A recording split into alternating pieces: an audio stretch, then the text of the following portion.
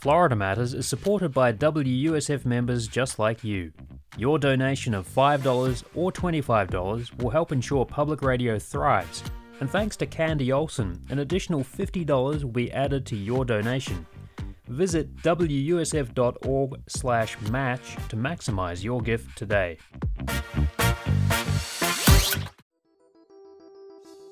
Welcome to Florida Matters More, the podcast for Florida Matters, WUSF Public Media's show about the issues and events that Floridians care about. Coming up on today's podcast, a discussion of the booming craft beer industry in Tampa Bay and some beer tasting.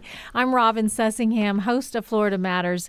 You can hear Florida Matters Tuesday evenings at 6:30 and Sunday mornings at 7:30 on WUSF 89.7 or streaming on WUSFnews.org. Support for the Florida Matters More podcast comes from the National Foundation for Transplants. Right now, hundreds of Tampa residents need an organ transplant they can't afford. You can join the National Foundation for Transplants Operation Second Chance at transplants.org to learn how to help give someone a second chance at life. Tampa Bay is a craft beer hub, and here to discuss craft beer with us is Neil Callahan, brand ambassador for Cigar City Brewing. We've got Danny Dom, she's the co-owner of Mastery's Brewery in St. Pete Beach, and Sean Nordquist, executive director of the Florida Brewers Guild, and Stephanie Colombini, Florida Matters producer, just came in here because she wants to try some of this beer too. Hi, Stephanie. Hi. Hi, everybody. Hello. Okay, so what I would like to do with all of you is give us kind of a craft beer 101 of the different types of beer and their differences. But first, Neil Callahan brought in some different things for us to taste from Cigar City Brewing. I'm holding a cucumber saison. Correct. It's a cucumber saison. And this says it's a farmhouse ale with natural flavors added. So we're going to crack these open right now and see what we think. Has everybody got the same thing here? Mm-hmm. We're all drinking the same thing. Cheers. Cheers. Ooh. I always try to show up with beer and make a lot more friends doing You that. make so many friends like that, Neil. Okay. You taste So the I'm not going cucumber. to drink too much of it because I've got to get to the end of this podcast. But I'll help you out. So I was telling Sean, Sean's been around the brewery for years and years, so he's seen this beer grow from 2012 was the first year we brewed this beer.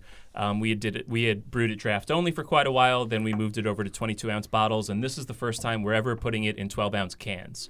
So that's why when Sean saw it, his eyes kind of lit up. Went, "Whoa, really?" Okay, it's delicious. I have loved this beer since the first time it came out.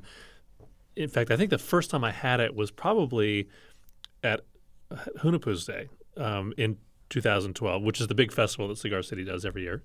And somebody brought me just a little sample of it, didn't tell me what it was, and I probably had the same reaction then. My eyes lit up because it's so light and refreshing and has that cucumber flavor to it, which I really like. Yeah. And it's not overpowering. It's and so I've been a big fan of this beer for forever, and I didn't realize that it was going to be in cans, so I'm really excited now. So where can people pick this up? This is from Cigar City Brewing. The cucumber saison that's exclusive to our tap room. That's over on Spruce Street in Tampa. That's a beer that we might look into distributing around the Tampa Bay area at some point, but for right now, this is exclusive to the Cigar City Brewery on Spruce Street. Okay, so Cigar City is distributing nationally now, aren't you? 22 states, correct. Okay, wow. Okay, so this is delicious. And this says it's a farmhouse ale. Is that a type of beer, like an IPA or something? Is farmhouse one of the types? Sure, it's the word saison is really the style designation on this one. So saison, it's a beer that originated in Belgium. Originally, obviously the word saison means season in French. So originally this was a beer that was brewed in the spring, usually fermented over the summer when there were warmer temperatures, and then served to Belgian farmhands during the harvest in the fall. So it was meant to be a effervescent, refreshing beer. Sometimes it can end up being a little higher in the ABV. You'll see 6, 7, 8% saison sometimes. With this one, we went on the lower end, so 4.2% on this one. For the style itself, the saison, you expect a little bit of bitterness. You're also going to get a little bit of like a cracked black pepper phenolic quality. So just a little bit of spice to it. You also expect some herbaceous quality, lemongrass, fresh cut grass. Again, think earthy, herbal, light, effervescent, refreshing. And then in this beer, we're adding a cucumber essence, so it's essentially a distillate of cucumber. It's 100% natural. It's nothing fake or artificial that's in any of our beers. In the past, it's been a little bit more cucumber forward.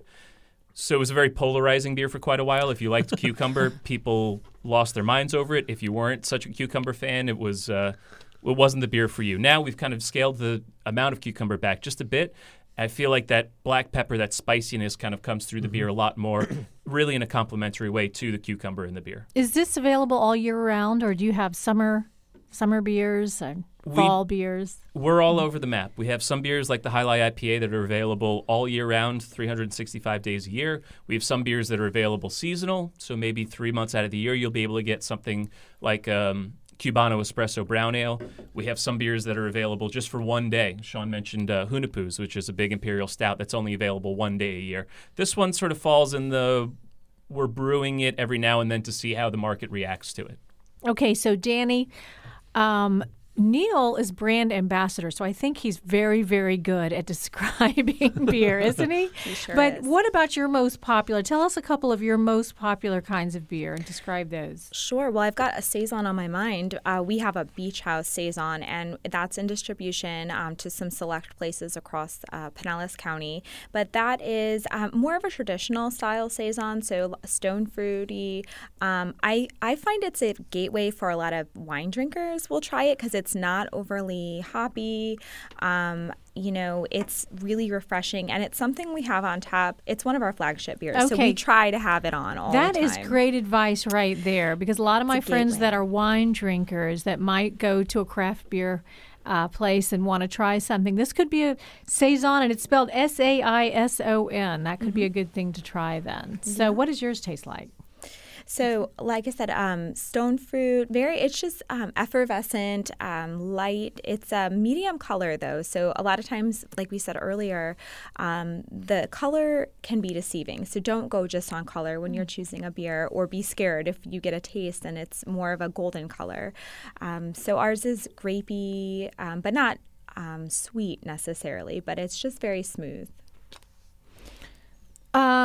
Sean Nordquist, what do you want to describe? What do you suggest for these hot summer months? For me, I've been involved in beer for a really long time, and I think most people go through an evolution of the styles they like. I started off really being drawn to the stouts and porters. I liked the darker, the maltier side of things, a little bit sweeter. I think of those as thicker, kind of. Well, is that like Guinness? Would yeah, Guinness be? like Guinness would be, and now Guinness is that's that dry Irish stout that's they use nitrogen with it, so that's what gives it that real sort of creamy mouthfeel and real thick head on it, which you'll actually find a lot of craft breweries doing now, using nitrogen. So they'll take some of their porters and stouts, and sometimes even their IPAs and other ones, and using nitrogen, and it gives it a really smooth, soft mouthfeel to it, which is nice. People also, I moved in for a while into the hoppy field, where I was a big hop head for so IPAs, double IPAs, things, the more hops, the better. Sours, which are really, some can be really interesting. Everything from really funky and strange, and you think there might be something wrong with this, to the point of just being really tart and really, really sort of puckering. I find myself now coming back to some more traditional things like an English bitter or a mild or a brown ale. That's it's just a really almost like a comfort food, like almost like a comfort beer. It's moderate alcohol, 4 to 5%, maybe 6%. It's really smooth. It's really well balanced. But I think I'm probably still a hop head at heart. So I like the American pale ales.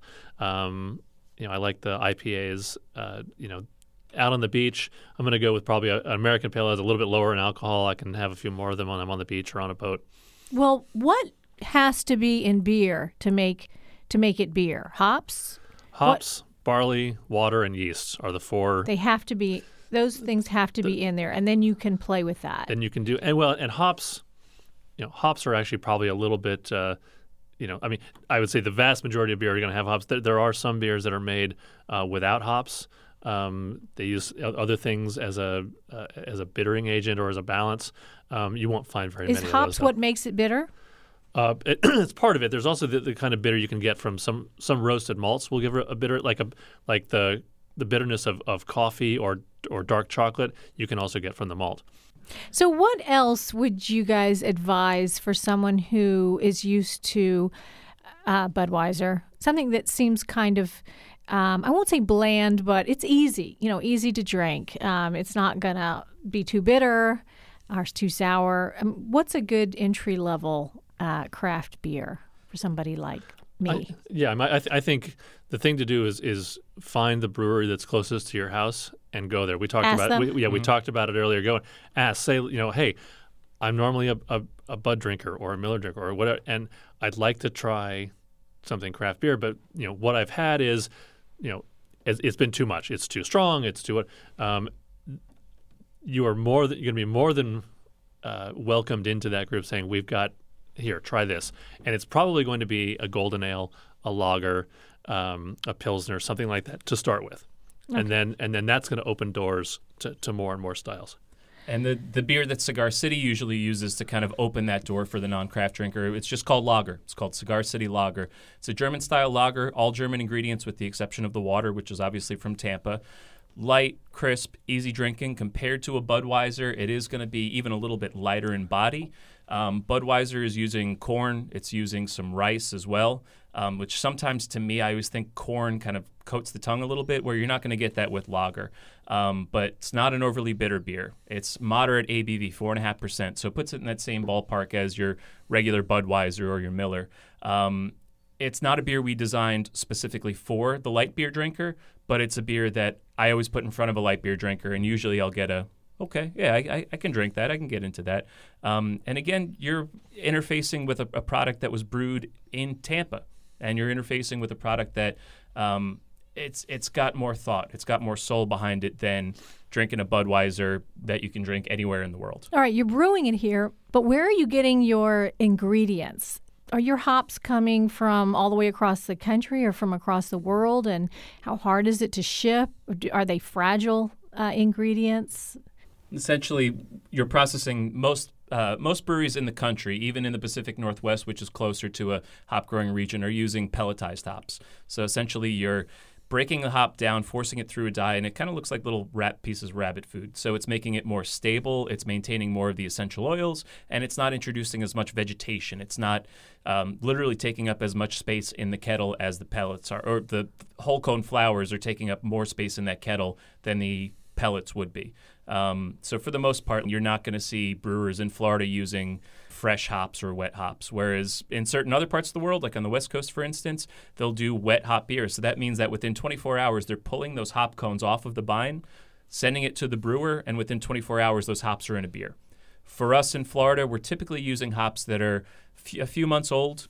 Best case scenario would be a few months old. They've been kind of dried out or dehydrated? Dried out. They're put in vacuum-sealed bags. They're stored cold. So we're doing everything we can to maintain the freshness of those hops. But so we heard on Florida Matters a piece by Roberto Roldan about Florida hops. So we might be able to use Florida hops at some point. Do you think someday it might happen? Yeah, and I think one of the things about that is it's exciting to be able to have that there. So I think once we get to a point where they can produce the kind of volume and consistency that the breweries would need to get them on a regular basis, you'll start seeing more of it. Right now, it's going to be a special brew, a special kind of run, because you need a lot of hops to make beer, and if you want to do something with Florida hops, it's going to have to be a smaller, special kind of batch. Stephanie, what kind of beer do you like? I'm a hop head. I love the IPAs, the APAs.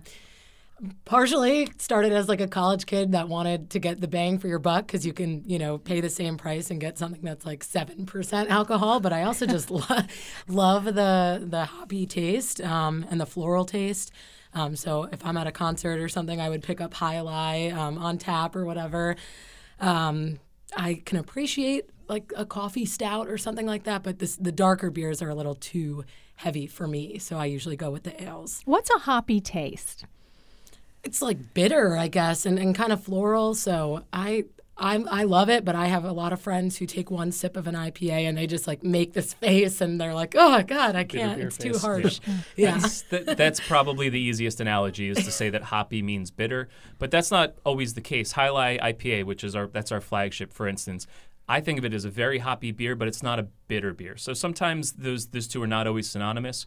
Hops can also mean bright tangerine, grapefruit, clementine flavor. They can mean there's new experimental hops. There's one called Lemon Drop that literally tastes like lemon drops. So it's just something acidic, it sounds like. When you talk about those citrusy flavors, I know. Yeah. Well, we just have to drink more beer. Right. It's also Do we want to try some Jai Alai? Do you have that? Yeah. Yes. Oh my gosh. I came prepared. So one of the things to remember too, though, is that to talk about something being hoppy is you really can't say, well, what does hoppy taste like? Because at this point, I don't even know how many different varieties of hops there are. Is it over 100 now? Different varieties? Thousands. Oh, no, because thousands of so, and you have everything from things that are very, for lack of a better term, dank and resiny, and there's some that that taste and smell like marijuana. There's some that taste and smell like grapefruit. So you have this wide range of aromatics and flavors and bitterness that to say, oh yeah, well this one's really hoppy, that in and of itself doesn't necessarily describe what it is you're actually tasting. All right, but this one. But this one, we're going to open this. Yeah, this one's hoppy. Okay, this is hoppy, so we're going to get an idea of what hoppy tastes like. So Sean was mentioning earlier, IPAs are the biggest category in craft beer by heads and shoulders. What sets Jai Alai apart and why I think Jai Alai has found so much success in the IPA category is that it's not an overly bitter IPA. You're going to get this little bit of orange peel, tangerine, clementine quality. You're going to get a little bit of caramel. It's coming from the malt that we're using.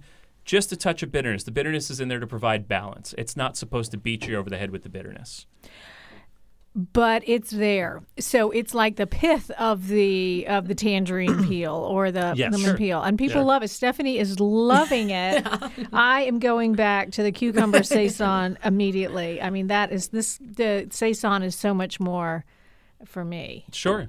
And this is bitter for me, this Jai Alai. And I know this is super popular. It is super popular. Right now, Jai Alai IPA. Mm-hmm. Jai Alai IPA is the number one selling craft 6-pack can in grocery stores in the country. What? And we're only in 22 states. That's amazing. What? Really? Absolutely.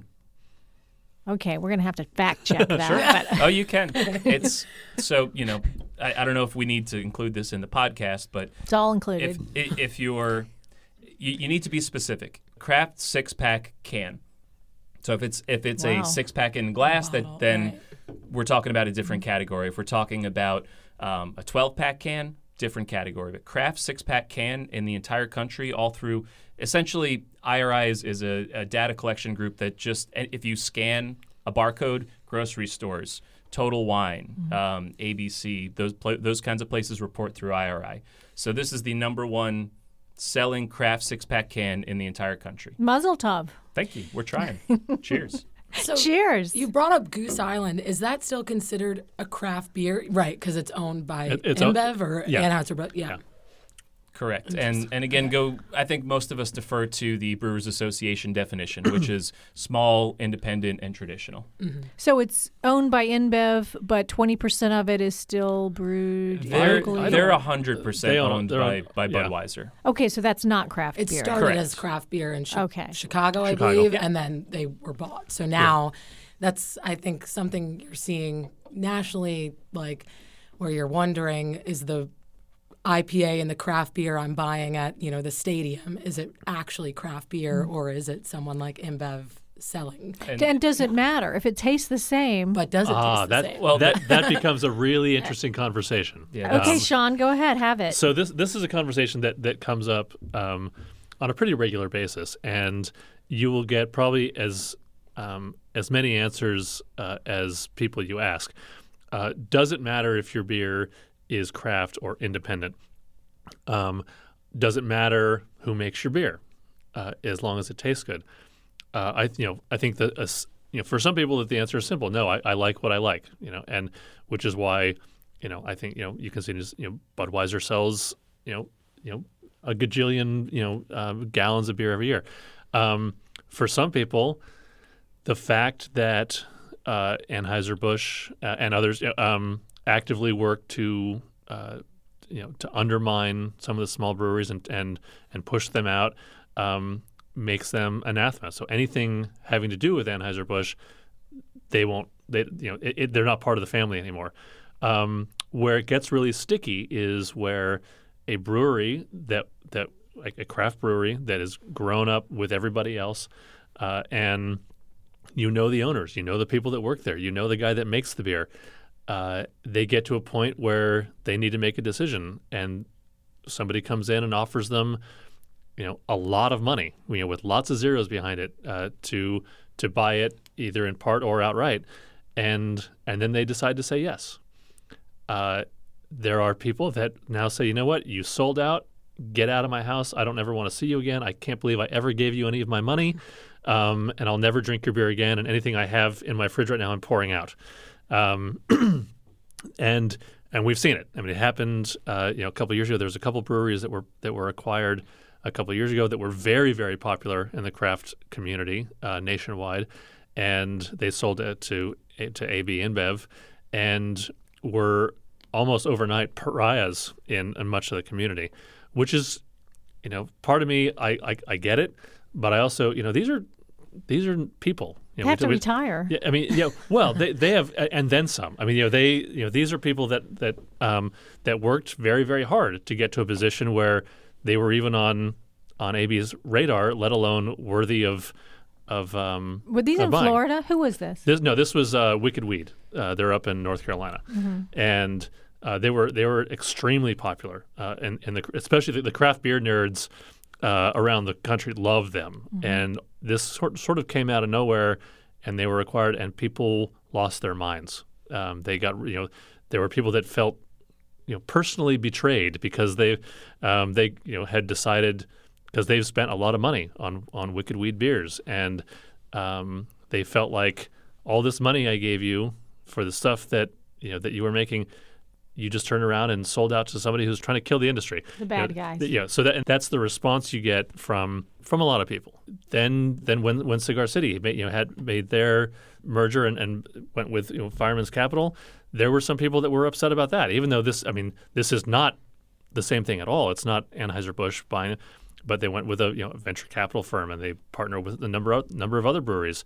For some people, even that is too far. It's not pure. It's not pure anymore.